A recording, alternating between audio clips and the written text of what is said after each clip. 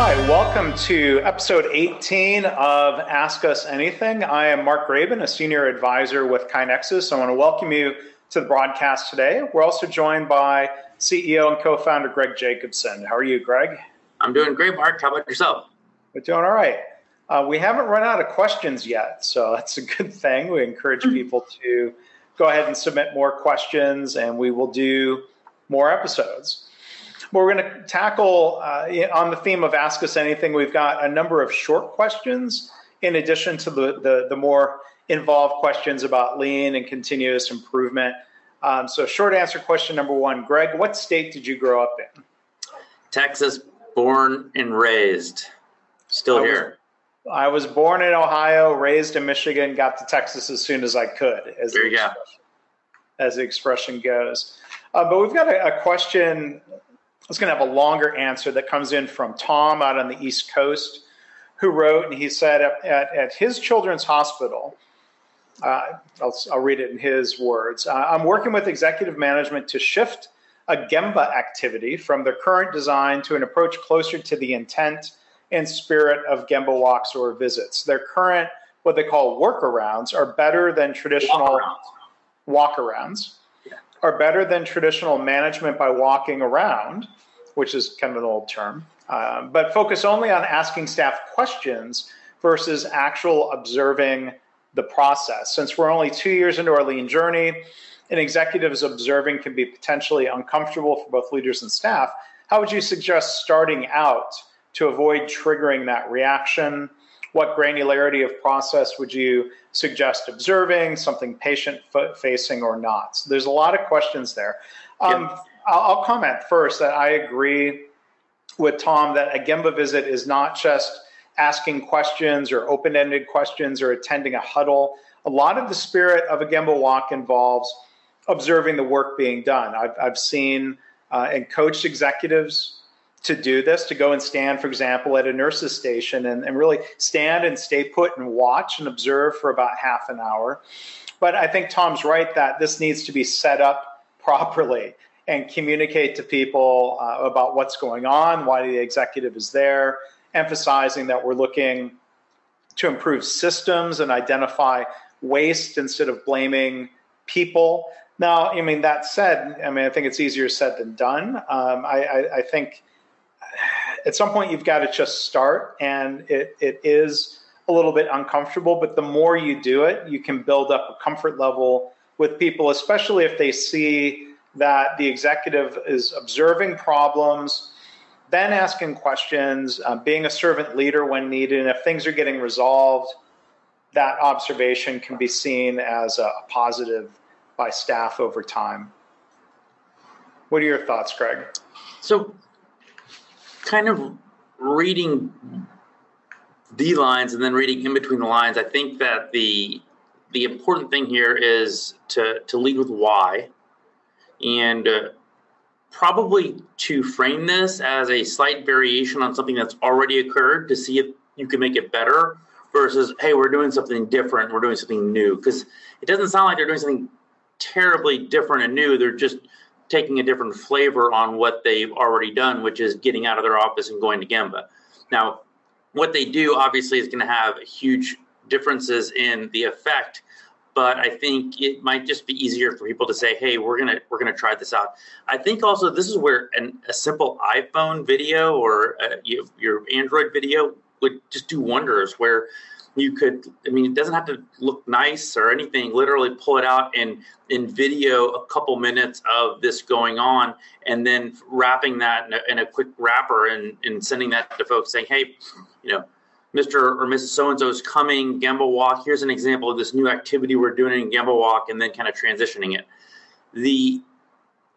What's interesting is initially when I was thinking about this question, I was thinking, well, I don't do Gemba walks in this kind of traditional manner, and so I'm going to have a really hard time answering the question. And then I thought and reflected, well, in some ways I actually do Gemba walks, because oftentimes I'll just hop into someone's meeting without telling them, and I'll just watch and listen. Half the time I'm just learning what they're doing versus trying to pick apart what they're doing. And sometimes they'll put me on mute, them on mute and say, do you need me for anything? I'm like, no, I just want to listen in because I don't know what you do during this meeting. And you're talking about in the context of KaiNexus, not exactly in context of KaiNexus. The work you still do sometimes as an ER doc. Exactly. So I really think that the observing process is key, mostly from a standpoint of curiosity. I think if the leaders go into it to simply understand what really goes on in a patient room in X, Y, and Z framework, or what goes on when a nurse goes to get a medication out of a medication dispensing unit, then I think that'll really frame the action a lot better than, hey, we're going to observe to improve, because it almost implies that you're not doing it well enough and you need to improve, even though we all know we all need to improve forever. I can give a unique answer, though, from the standpoint of being an ER doc. And as you know, Mark, I feel it's important that I continue to do ER work. And so I still continue to do a couple of shifts a month.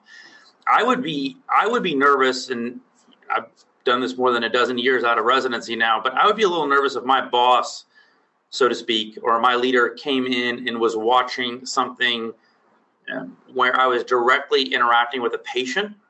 Mm-hmm. I would much rather them observe a non-patient activity first, and then once I felt comfortable with, oh, they're really not here to make, to evaluate me. They're really just there from a curiosity standpoint with the spirit of improving the work, then I would feel more comfortable. So it almost becomes less of a kind of a dog and pony show, I think, if it's without a patient involved initially. Then when that trust is built up, I think you can get into patient interactions. But, nursing or even physicians, I mean, going back into like an ER doc, after you see a patient, we go back into a doctor's room where all of the computers are and whatnot. That'd be a really easy place to monitor. Watch a resident attending interaction would be really easy to monitor. Watch a physician nursing interaction. I think all those would be super simple to monitor in an emergency department, not feel threatened. As soon as you walk into that patient room, though, I think that wouldn't be the way I would start. Right. I agree. And there might be times when that's never necessary or appropriate to go observe in the patient room. I address this in my book, Lean Hospitals. There are a lot of times when I've helped people observe, and we've carved out space where we're observing all of the support processes around and leading up to the direct patient encounter. There are times when confidentiality, sensitivity, privacy, dignity are required. And I think especially early on, process improvement opportunities tend to be of service to the caregivers. Right. We want to improve the processes that prevent delays in getting you to that patient encounter, prevent delays that get the patient there, prevent delays in getting supplies and equipment there. There's a lot of waste that can be addressed around the patient encounter. Then at some point, hopefully the caregivers are feeling supported and inspired to more directly lead some of that improvement work on their own. That's the other comment I would make. And having worked in academic environments for much of my career, the patient practitioner interaction changes quite a bit the more people that are observing. It becomes a little bit more formalized. It's very easy when I walk in a room and say, hey, I've got a med student, she's following me. Do you mind if she sits in? Boom, 99 times out of 100, they say, oh, no worries. And you're right into a very easy, normal interaction versus, hey, I've got 5 people that would like to watch and learn. Then it feels very strained. So I don't know exactly if the leaders are being shadowed by PI experts when they do their Gemba walks. I would imagine they would want to, because in many ways it's the PI person kind of doing the Gemba on the Gemba, of the Gemba walk. And then they can be there to coach and reflect afterwards and really give the leader, probably not in the moment, but after the moment, hey, it seemed like you weren't asking enough questions there, or what were your thoughts here, or how do you want to follow up on those? One of the things I know that there was more to this question because it got sent to us a couple different ways is without a doubt, people are using KaiNexus to help manage the process. Where did the walk take place? What occurred during the walk? And then most importantly, were there any action items to follow up on? I think that's where the biggest benefit is in creating those, because you won't remember, what needs to be done or what questions or what OIs came about or whatnot. So, fascinating question. And we could. I mean, maybe I'll write a blog post and invite you to contribute a little bit. Yeah, great. Okay, another short answer question before more PI talk. Are you a vegan or a vegetarian? I mean, my love of barbecue, so I am neither. Mark? I'm an omnivore, but I tell you what, I appreciate a good vegan meal. So I try to mix it up a little bit. When my wife and I lived in San Antonio, we might go out for barbecue one day on the weekend, and then the next day there was a purely vegan restaurant in San Antonio, believe it or not, that we would go and enjoy. So I think if it's good and if it's interesting food, I can enjoy either. I understand people have different reasons for being vegan or vegetarian, but not me. So another PI question here. It's another fairly involved question about strategy deployment. Do you have any guidance or best practices to identify the most meaningful local metrics that align with high-level metrics? I've encountered situations when people are not cooperative as they feel true quality indicators are subjective or beyond measure, or they're already measuring other things and are reluctant to change. I know engaging and leading employees is our responsibility as improvement leaders, but I'd like to know how I can improve this critical skill. I'll answer the question and just say catchball. The key is this back and forth conversation of creating alignment around metrics. We have your true north categories in strategy deployment. The organization might be looking at patient safety and measuring something that rolls up across different parts of the organization, like the number of patient harm events. Different parts of the organization, inpatient, outpatient, might have different instances or forms of patient harm that are relevant to them. So I think what doesn't work well is dictating the exact same metrics. Say everybody must measure falls, because there might be some settings where patient falls is not the most critical patient safety measure. So I think the key is to have that back and forth. If something is proposed and people push back, don't label them as resistant or difficult. You've got to continue that catchball conversation until you find that alignment. I think it's an interesting question. One, until I heard you kind of reflecting on it, and then I kind of put myself as the ER doc in the question to see kind of where it would lead me. And one of the things I find very off-putting about a lot of the metrics that are, and I'll say it, shoved down our throats as ER doctors, is that they're shoved down our throats. And so I think if I would err on the side of allowing the departments to pick the metrics and then justify why those tie into the higher level metrics, and then err on the side that says, you know what, if those are the metrics they feel contribute to the higher level metrics, if it's clearly wrong, then I mean, you shouldn't let people jump off a cliff. And I mean, you should say, hey, you're about to jump off a cliff. There's no relation A and B here. But if they put an articulate reason together, I think those people are going to be more concerned about the metrics that they have a stake in, that they help define, than ones that are being told. And I think that's the major problem with the CMS metrics right now. There was 140 so odd metrics that were all kind of picked, and at least in some of them from the emergency medicine standpoint, they're nonsensical. Yeah. And so, and then applying it to KaiNexus, Mark, as our team has grown now, I let sales pick their metrics, and it's a catchball. I mean, it's not like they pick it and we don't have anything to talk about. It's almost like this constant conversation of, are these the right metrics, and are we picking the right metrics, and what are your goals for the year, and are you challenging yourself enough, or are you challenging yourself too much? I mean, they need to be smart goals, right? You don't want people to set themselves up for complete failure. So that's what I have done from the standpoint of it kind of being shoved down my throat, and then now from the standpoint of being a leader, I really let the individual kind of divisions or departments put a lot of stake in what they want to measure. Yeah, I think one other thing I would add about making something meaningful, it's not just understanding and agreeing to the metric, but it's also a matter of understanding how your work influences the metric. Do people feel like they can do things that lead to improvement? And I think that's another test of relevance for the metric. Do you feel like you could actually do something that moves the needle on that metric to connect improvement work to goals and measures in True North? That's such a great, I think as soon as you put someone in a situation where there's a disconnect from their work and the outcome, and then they're being judged in the outcome, it's just immediate hopelessness. Yeah. And so, and I think it would only be appropriate to bring up the Spurs at one point in a conversation between us, Mark. And I can't remember if it was Coach Popovich that mentioned this or where I read this recently, but one of the reasons why I think it's obvious. One of the reasons why I like the Spurs is because they're so process driven. But one of the reasons why I like being process driven is because we can control process.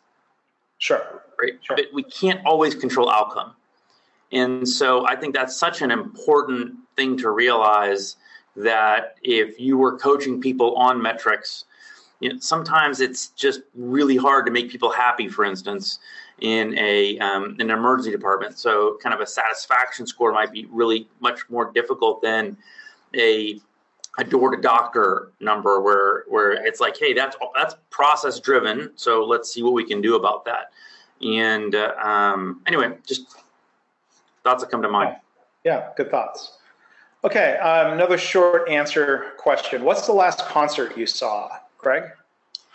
Dead & Company in Austin on December 2nd. Actually, went with several of the KaiNexus team members. It was the first time they had been in Austin in almost 30 years. I couldn't believe that stat when I read it. Obviously, they weren't Dead & Company 30 years ago. They were the Grateful Dead, but it was I'm sorry? Surviving members? Surviving members, correct. And they've added, it's amazing, they've added, oh my gosh, I'm blanking on his name right now. The pop singer who's a phenomenal guitarist who will come to me as soon as I stop thinking about it. But he, the very next day, ended up having appendicitis. So his the next concert, and it was probably developing appendicitis right up on the stage, actually, while we were watching. You didn't diagnose that from afar? No. John Mayer, by the way, is the person. John Mayer is a phenomenal guitarist and has basically replaced the role of Jerry Garcia in that rendition of the surviving members of the Grateful Dead. What about you, Mark? Last summer, I saw Willie Nelson in December. It was part of the tour that included a bunch of other artists, including Sheryl Crow, was the other, I think, biggest name performer. So I've seen Willie 8 or 9 times in the last 10 years. First time seeing Sheryl Crow. So yeah, there were a lot of other acts. Willie is still amazing. Yes. Yeah, he's a classic. So back into PI talk. Another question here. What role can state and national organizations play in advancing lean healthcare initiatives? And this question actually came from Canada, in a province there. Is there an opportunity for nursing organizations and or unions that's being overlooked? I'm going to make a very general question, and it might not be exactly what was being asked, but it's about unions. I think I've seen at least one case of a state nursing association that was being putting out a lot of content that was very opposed to lean. Mm-hmm. And I think that's unfortunate. And a lot of it, I think it's, there's a long history maybe there within that state.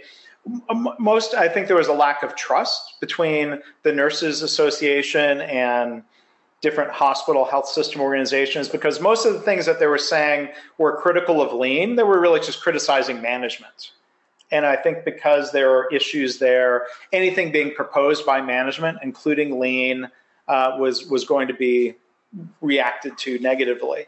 I wish, and I have seen cases where different nursing or other unions have been big proponents for lean, because when it comes down to it, the unions care about their members, their job security, their working conditions, their ability to provide high quality care. I mean, I think those are all issues the union should be in support of. General Motors and Toyota had a very successful joint venture at their NUMMI plant in California. That was a UAW union facility. And that factory was as lean as any. It had the right kind of culture of engaging people, and it was. I wish conditions allowed. I'm not going to blame the unions, but I wish conditions allowed unions to be proponents of lean. I'm curious what some of your thoughts are, Greg. I'm thinking of this in kind of two ways. One, I think, in Mark, you can probably spit out the acronyms better than I can, but there are a number of organizations. I guess they're talking about government organizations, but isn't there the one that I think the first Bush created way back in the day, NAHQ, I think, is a government organization? Well, that's private. National Association for Healthcare Quality is a big proponent of lean.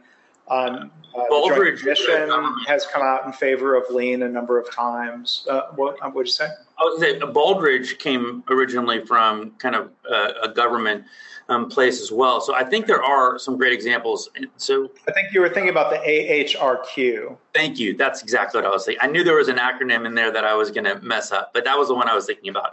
And so I think there are examples, at least in the United States. I don't know as much about in Canada.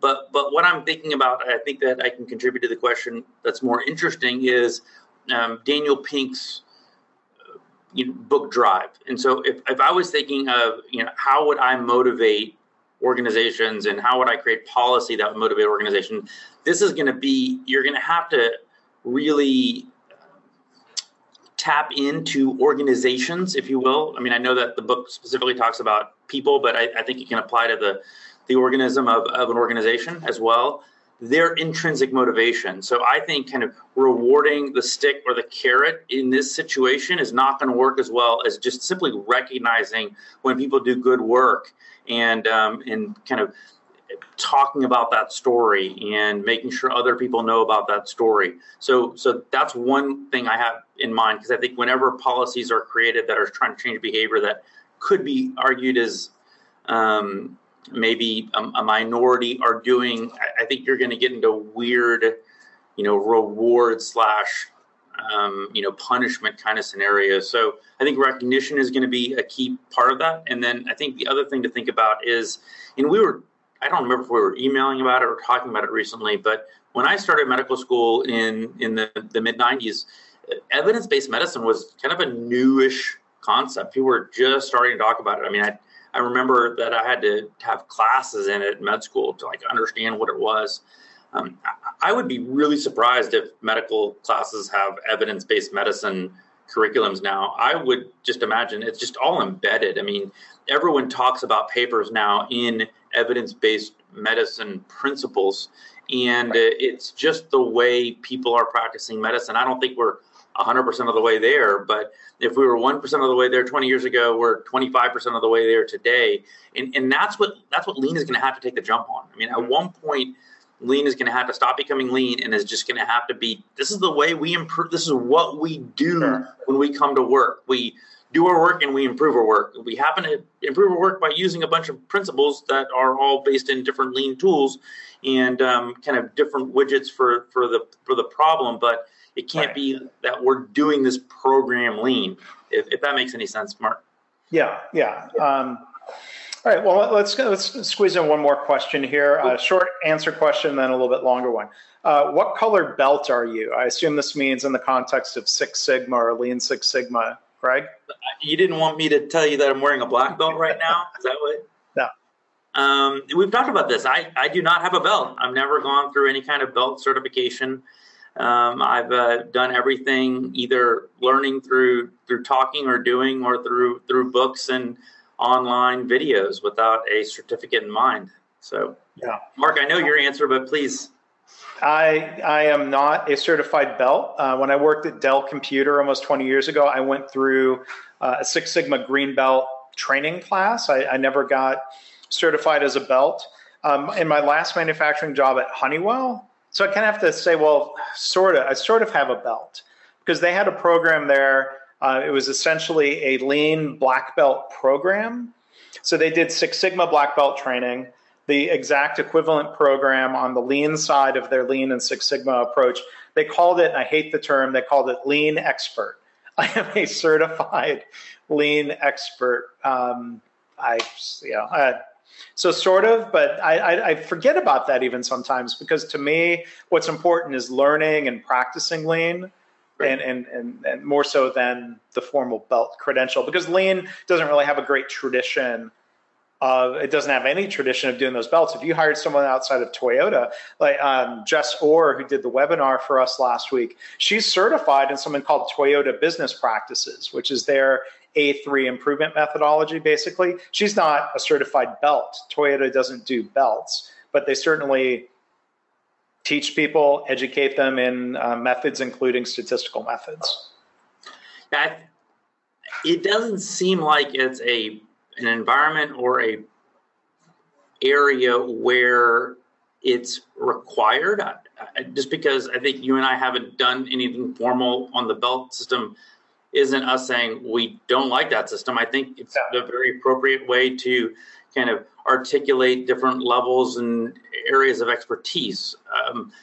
It just doesn't feel like it's something, for example, like being a lawyer or an engineer or a physician, where you couldn't just become a physician today and not having gone through medical school and going through a residency. And it creates a certain level of understanding. If you're walking into a room and you know someone's had these types of training, there's a level of trust being built up. But when you're bringing in Lean expertise to your organization or developing it within, you're going to have time to talk to the person, you're going to have time to research their past, and then you're going to interact with them and see what kind of the person they are and their credentials in that manner versus kind of needing. So I'm happy that it exists, but I don't think it's required to practice Lean. Does that make sense? Okay. All right. So then the last that was a short answer. Right. Well, and there was actually more of a PI question than an Ask Us Anything, so that's fine. But the last question comes in and it says, we need to move our 5S efforts, Lean practice 5S, and auditing to a higher level, something that's effective and can help us advance 5S and get more buy-in from production workers, supervisors, et cetera. Any creative, proven suggestions that work? I'll suggest something I think is more proven than creative, and that's the idea of focusing on helping people do their jobs and focusing on effectiveness more so than cleanliness. If 5S seems like a silly initiative that's just about putting tape around everything and isn't helping people be more effective if it's not making their job easier, then I would suggest there's a need for a study and adjust in the plan, do, study, and adjust cycle. If people are pushing back and saying, hey, some of this seems silly, I think there's an opportunity to continue that conversation instead of forcing compliance. What do you think, Greg? I agree with you, Mark. I think in many ways, it's almost like if you can do a Jedi mind trick on people, so to speak. So I would imagine that you're doing Gemba walks in a really good way could lead to people, if 5S'ing is what's needed in an environment to take out waste, to get them to realize that, there's actually a system, some principles that have been kind of put in a relatively reasonable order that can allow you to come up with a more efficient workplace. But if a person doesn't think that they don't have an efficient workplace, or that, right? I mean, if they think, hey, my workplace is already completely efficient, then you're going to have a hard time getting them to see value from the place. So, I mean, perhaps, two things I was thinking about. One is finding the right leaders that kind of see that benefit. But then if you have or have identified a place that really could benefit from 5S, but they don't see the benefit, perhaps trying to connect them with a place that has done some 5S'ing, if you will, and seen the benefit recently from it, and having them kind of be the testimonial, if you will, I think would come from a lot better place. So, yep, I agree. Well, it's time to wrap up. I want to thank everybody for tuning in and joining us. I want to make a bit of a plug that our next presentation style webinar is being held next Monday, February 19th. Harry Kenworthy is going to be doing a webinar about lean adoption strategies and what can be learned from work in public school systems and how that can apply to people in other settings. Harry did a webinar for us back in 2016 about lean in government, and there's a lot. I mean, lean is lean, lean leadership is lean leadership. So I hope people will go register at KaiNexus.com/webinars. But Mark, I don't understand. I mean, public schools aren't manufacturing facilities. Students are not cars. Right, students are not cars. There's applicable lessons. Can't wait to hear. Yeah. So again, go to KaiNexus.com/webinars. Stay subscribed to our YouTube channel to get notified about that. But we'll hope you'll come join us live on the 19th. You can ask questions, interact with Harry. So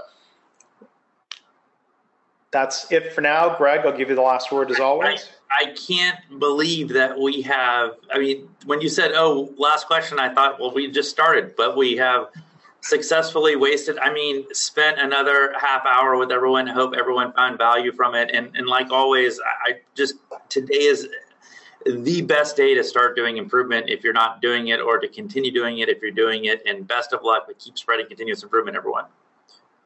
All right. Thanks, Greg. Thanks, everyone, for joining us. Bye-bye.